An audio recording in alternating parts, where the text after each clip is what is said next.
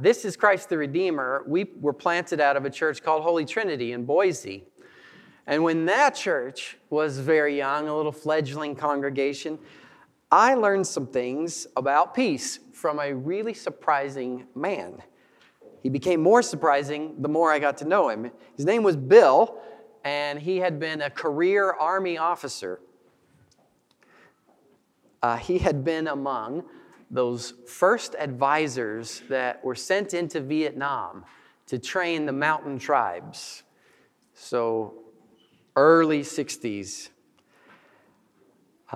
As you can imagine, he had seen horrible things, especially as he was the only surviving member of his squad. He was a Special Forces operations member.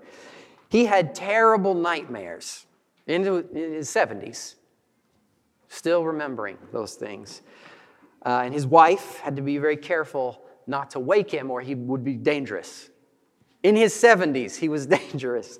But he was a gentle, kind, gracious, giving man. I looked forward to when he read Scripture. That's how he served the congregation. And I looked forward to when he read. He was a man of peace. That's remarkable, isn't it? He'd done 3 tours of duty in Vietnam. From him, I learned that peace is not the absence of awful things. It's not a mind kept perfectly free from the destruction of this fallen world. Otherwise, who gets peace? Nobody. Peace is not the absence of something unpleasant. It comes from the presence of something, someone. Peace comes from the presence of the Lord. It comes from the goodness that flows from being in His everlasting love, receiving His love. There can be peace beside a pristine mountain lake. That's the one we prefer. And there can be peace in the valley of the shadow of death. When Bill died, and generals came from the Pentagon, they came to accompany his body to Arlington. Only then did I know and learn that he had retired as the director of foreign intelligence. Who knew? The peace that he had with Jesus meant that he never had to make himself important. No one needed to know that. He didn't need people to know that. He had the approval of his Father, and he knew it. So he had peace. It's not the absence of unpleasantness. It's the presence of someone. This fully rounded, this pervasive sense of peace. In Hebrew, it's called shalom. You've heard that before. It's what takes shape through the song of Zechariah that we read and that we're looking at this morning for this second Sunday of Advent. It's there in Luke chapter 1, so please open with me. Luke chapter 1. And here in this prophecy, we call it a song, it's a prophecy. There is not merely the cessation of conflict. It's not merely deliverance from enemies. This song, this vision of peace doesn't even stop at the restoration of God's ways for the nation. That's pretty awesome. God's plans restored. Zechariah prophesies the personal return of God with a people to live with them in love. And Christmas, which we're waiting for, longing for, in the song of Zechariah is the dawn of peace, the dawn. The song that we sang, O day spring, from on high appear. That's from the song of Zechariah. Let's get a little context. Zechariah was in the line of Aaron. He was a priest, and he was serving in the temple. He would go into the temple, this isn't the Day of Atonement.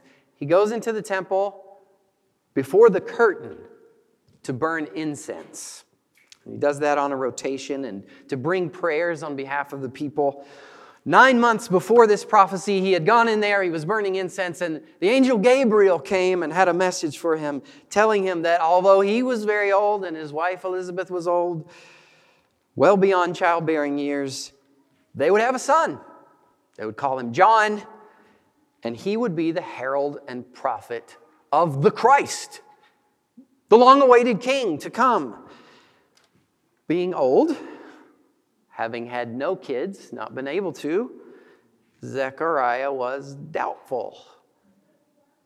And he questioned Gabriel. Not a thing to do, questioning an angel. And so he was unable to speak until this came to be, until John was born.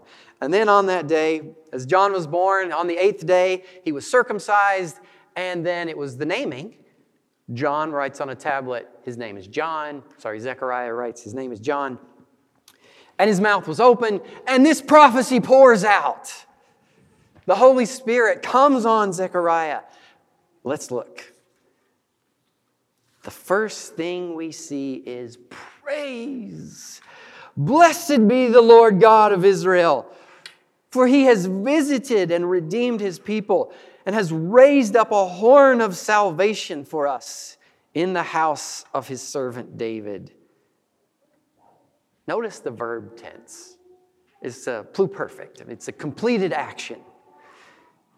That is, Zechariah and Elizabeth and baby John, they are now back home out in the countryside village. And it sure doesn't look like this has been accomplished, but the song that he sings declares that these things have been accomplished. He has raised up. He has redeemed. He has visited us. And they look around and, no, I'm not sure. Ruling the Jews is Herod, who's not even a Jew. Herod is a client king of the Emperor Caesar Augustus, this faraway ruler in Italy. Taxes are heavy. There are severe limits on how the Jews can govern themselves.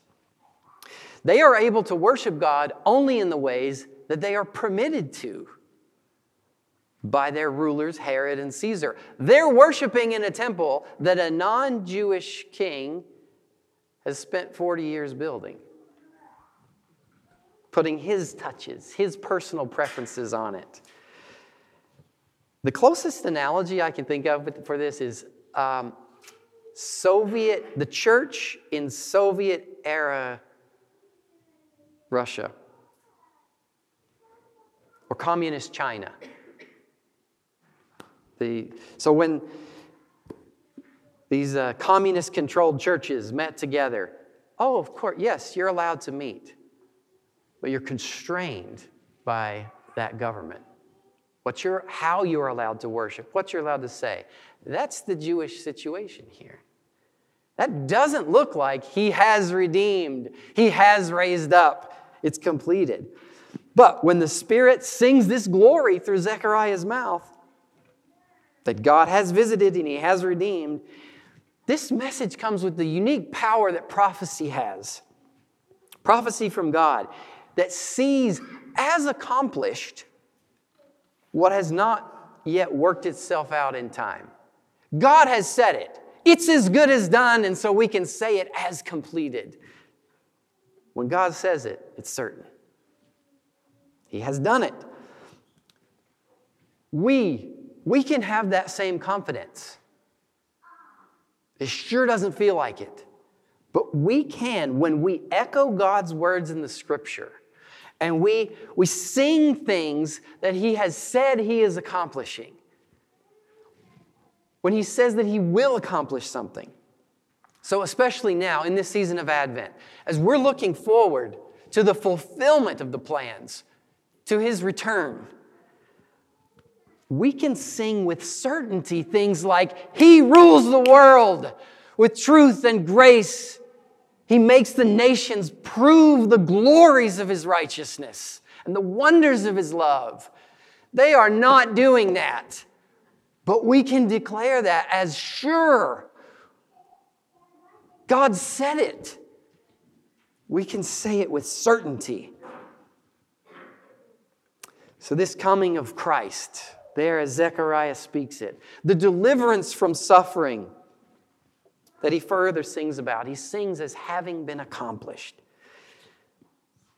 Because verse 70 to 72, it's rooted in the Word, as God spoke by the mouth of His holy prophets from of old, that we should be saved from our enemies and from the hand of all who hate us. And what is he talking about as having been accomplished? This is the piece that we most often think about. It's what little Henry said. It's also what Zeke said. It's the part of peace that most of the world understands. Peace as the ceasing of opposition, the ceasing of turmoil. One of them said, like the waves that are stirred up. It's the coming calm. Well, in most of the world, that means the end of injustice, the end of coercion, the end of the exercise of power on those who are powerless, the end of violence. It's most of the world. In its modern Western form, negative peace, that's what this is called, peace from negation, it tends to mean the end of people making me uncomfortable. In America, it's common to think of peace as having nothing to make me sad anymore. If only I can just not be made sad anymore, then I'll have peace. There's no one to say a mean word to me, then I'll have peace. Or being so well adapted, we sometimes think about. I'm so well adjusted that even when the mean thing is said, I'm still comfortable, I'm still calm, placid. That does sound a bit anemic next to the ancient version. Saved from our enemies and from the hand, meaning physical control and oppression of all who hate us. It's both peace. Our version is legitimate. Whatever the form of oppression, whether it's the rough ancient form or the more delicate modern form, there is an element of Christ's peace that will end hostility. That's there. Whatever form we long for, it's there. And for both Zechariah, these ancient Israelites, and for moderns, beginning to experience that peace is available before it's fully realized. We can begin to taste it, begin to have bits of it before it's full. Zechariah sings that the coming peace is based on the solemn word of God to show the mercy promised to our fathers and to remember His holy covenant, the oath that He swore to our father Abraham, to grant us that we, being delivered from the hands of our enemies, freedom from that, might serve Him without fear in holiness and righteousness before Him all our days. They're far from experiencing that. And yet, even in the very midst of the suffering, without any obvious movements towards this deliverance, God's people had been able to experience a measure of peace based on God's promises. God has sworn to bring it about. He made a covenant, swore on oath, and so having faith in the trustworthiness of God to stand by His own word, brings a measure of peace. This is faith. Faith is involved in peace. In the midst of suffering, when the thing that's promised is not realized, we can yet lay hold on it because God is faithful to deliver.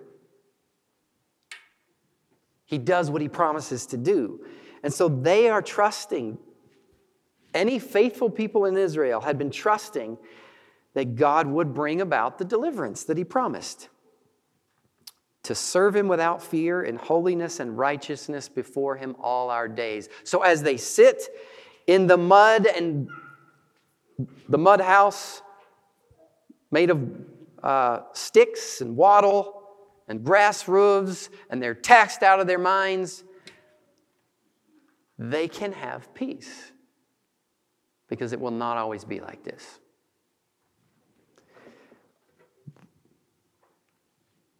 But he is going to bring, what they're longing for is that they might serve him in righteousness and holiness all our days.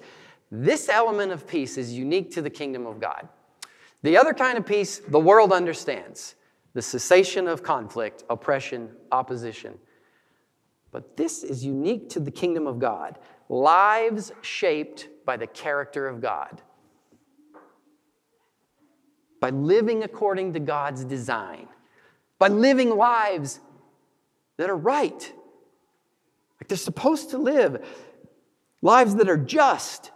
God made us to live in right relationship with our neighbors. He made us to live in right relationship with him. With values, with rhythms that he established. Ordered around what's good. Him. That's the design. Bringing honor to our Maker. So full peace requires this unleashed freedom to enjoy life as he designed it to be. The prophesied coming of the king that Zechariah sings about would mean the reestablishment of the order of Eden. Back to Eden. That's the king is bringing that. So even in suffering, we can lay hold of this as accomplished because God has sworn it. The coming of Christ is the beginning. What we look back to, what Zechariah was looking forward to, that's the beginning. As the prophecy declares in verse 79, Christ brings the dawning of the glorious kingdom. Dayspring from on high appear, and he'll guide our footsteps into the way of peace. And so because of that dawning, we can have some measure of that peace now. Like them, to the degree that we place our faith in the sworn word of God, which seems like a fairly trustworthy word. These elements of peace are wonderful. Cessation of conflict, freedom from oppression, and freedom to live in the joyful liberty of God's ways. That's in some ways, that's the picture that Isaiah gave us in the peaceable kingdom, in the scripture that was read to us. But the lion will lie down with the lamb. Under the authority of the king, Eden is restored. But full peace has one more decisive element. And it's the element that I think many, many Christians miss out. As a deliverer, God is mighty and good. Yes, he's a deliverer. He's mighty. He's good. As a giver of the good life, this restoration of order, God is mighty. He's good. And he's kind. He's given us this good thing. But the Spirit sings further through Zechariah. And you, child, will be called the prophet of the Most High. For you will go before the Lord to prepare his ways, to give knowledge of salvation to his people in the forgiveness of their sins, because of the tender mercy of our God.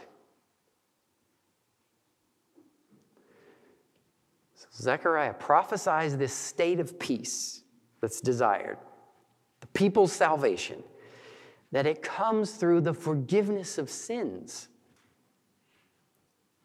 because of the depth of God's love. We can imagine a world in which God is mighty, powerful, and good, and He's set His world to function rightly. But He loves us. That's more. That phrase, tender mercy, it's the same concept as steadfast love in the Old Testament. There's a Hebrew word and a Greek word, but they're both representing the same thing. Steadfast love, tender mercy. God is Father, and He loves His people through the Son. So this prophecy is he's saying that God is not only going to overlook a broken covenant. You have been a nasty people. You have been a rebellious people, and I am going to overlook that broken covenant and still give you good things. It's not just that. It's not just that He pardons sinners to show us a better way to live. This is the modern American version of this, I think. Pardon from judgment. So I can live well. I can have good things. That fits really well with American consumerism. I'll sign up for that. God is not interested in behavior modification. Good little creatures behaving themselves, so that His world runs smoothly, like He's made some experiment. The experiment went wrong. Now I'm going to correct that experiment and get it working right again. What a monstrous idea. As if God just takes delight in a well-functioning system. Shockingly, Father, Son, and Holy Spirit are filled with love for one another. And God created mankind in order to love us. To love us. To have relationship with us. And His love is never altered. It's steadfast. But Zechariah prophesies that because of that tender mercy, that Father love, He will bring us into the same way of love. The light of the glory of God in the face of Jesus Christ, His face, the light of God's glory in the face of Jesus Christ. It's the light of His love. Being forgiven, being freed from oppression and devotion to ourselves, we can enjoy His love and share it. That's what brings fullness of peace, living in the light of His love. Not just cessation of conflict, not just living comfortably and well, having the light of the love of God shining on us. That's what God's people are waiting to enjoy. In fullness. That's what we're waiting for. When the judgment of God is made and evil's cleared away, renewed men, women, and children will live in the full light of God's love. It's His face, full of pleasure, full of delight in us, shining on us. It's His smile on us. I don't know how to represent this even. He takes pleasure in us. The beaming delight of the Father, laughing with joy simply because He likes us. Christians who lack peace have given ground to the enemy in this. They've given ground to a lie that God frowns on His people. That He frowns on His people. That He frowns on us as a whole church. That He frowns on us as a local church. That He frowns on you as a person because you're naughty. That's Satan. Let me ask you, can you imagine God the Father frowning and displeased with Jesus? Does he look at Christ? Does he look at Jesus on the cross, his pouring out of himself, his dying on behalf of us, and say, that is not enough? Absurd. Clearly not. That's an absurd thought. Christian, you are in Christ. That's you. You are in Christ. The love that the Father has for the Son is now the love that he has for you. You're in the Lord Jesus. When the Father looks at the Lord Jesus with delight and joy and love and passion, that is how he looks at you. You are in Christ. So be at peace. Receive his peace because you have peace with God. Christ has come to bring peace to mankind, and he has welcomed us into it. He's guided our feet into the way, the truth, the life, and peace. So cast off your gloom. Cast it off. Cast off the lie of earning God's love. Cast off the lie that you can lose God's love. Cast off the way of darkness. If you are in Christ, you are in Christ. He has given us the way of light, and we have peace with God. You are a new creation, a new creature. So right now, full peace has been secured. Christ has come, bringing the dawn of our emancipation, the dawn of freedom. He has come. Dayspring from on high has appeared so we can glimpse the bright day that's coming. The shadow of evil is great. It's heavy. The hostility of the enemy is intense. The hostility and desperation of the enemy grows as the day draws near. But the Prince of Peace is coming. He cannot be defeated. Let's pray. Our gracious Lord, we thank you for making us one in Christ, our risen Lord, that you have brought us into him. And so we have the light of your face on us, shining, beaming on us. Lord, let our hope be firm. Let our peace abide as you commanded it to be. In the name of Jesus we pray.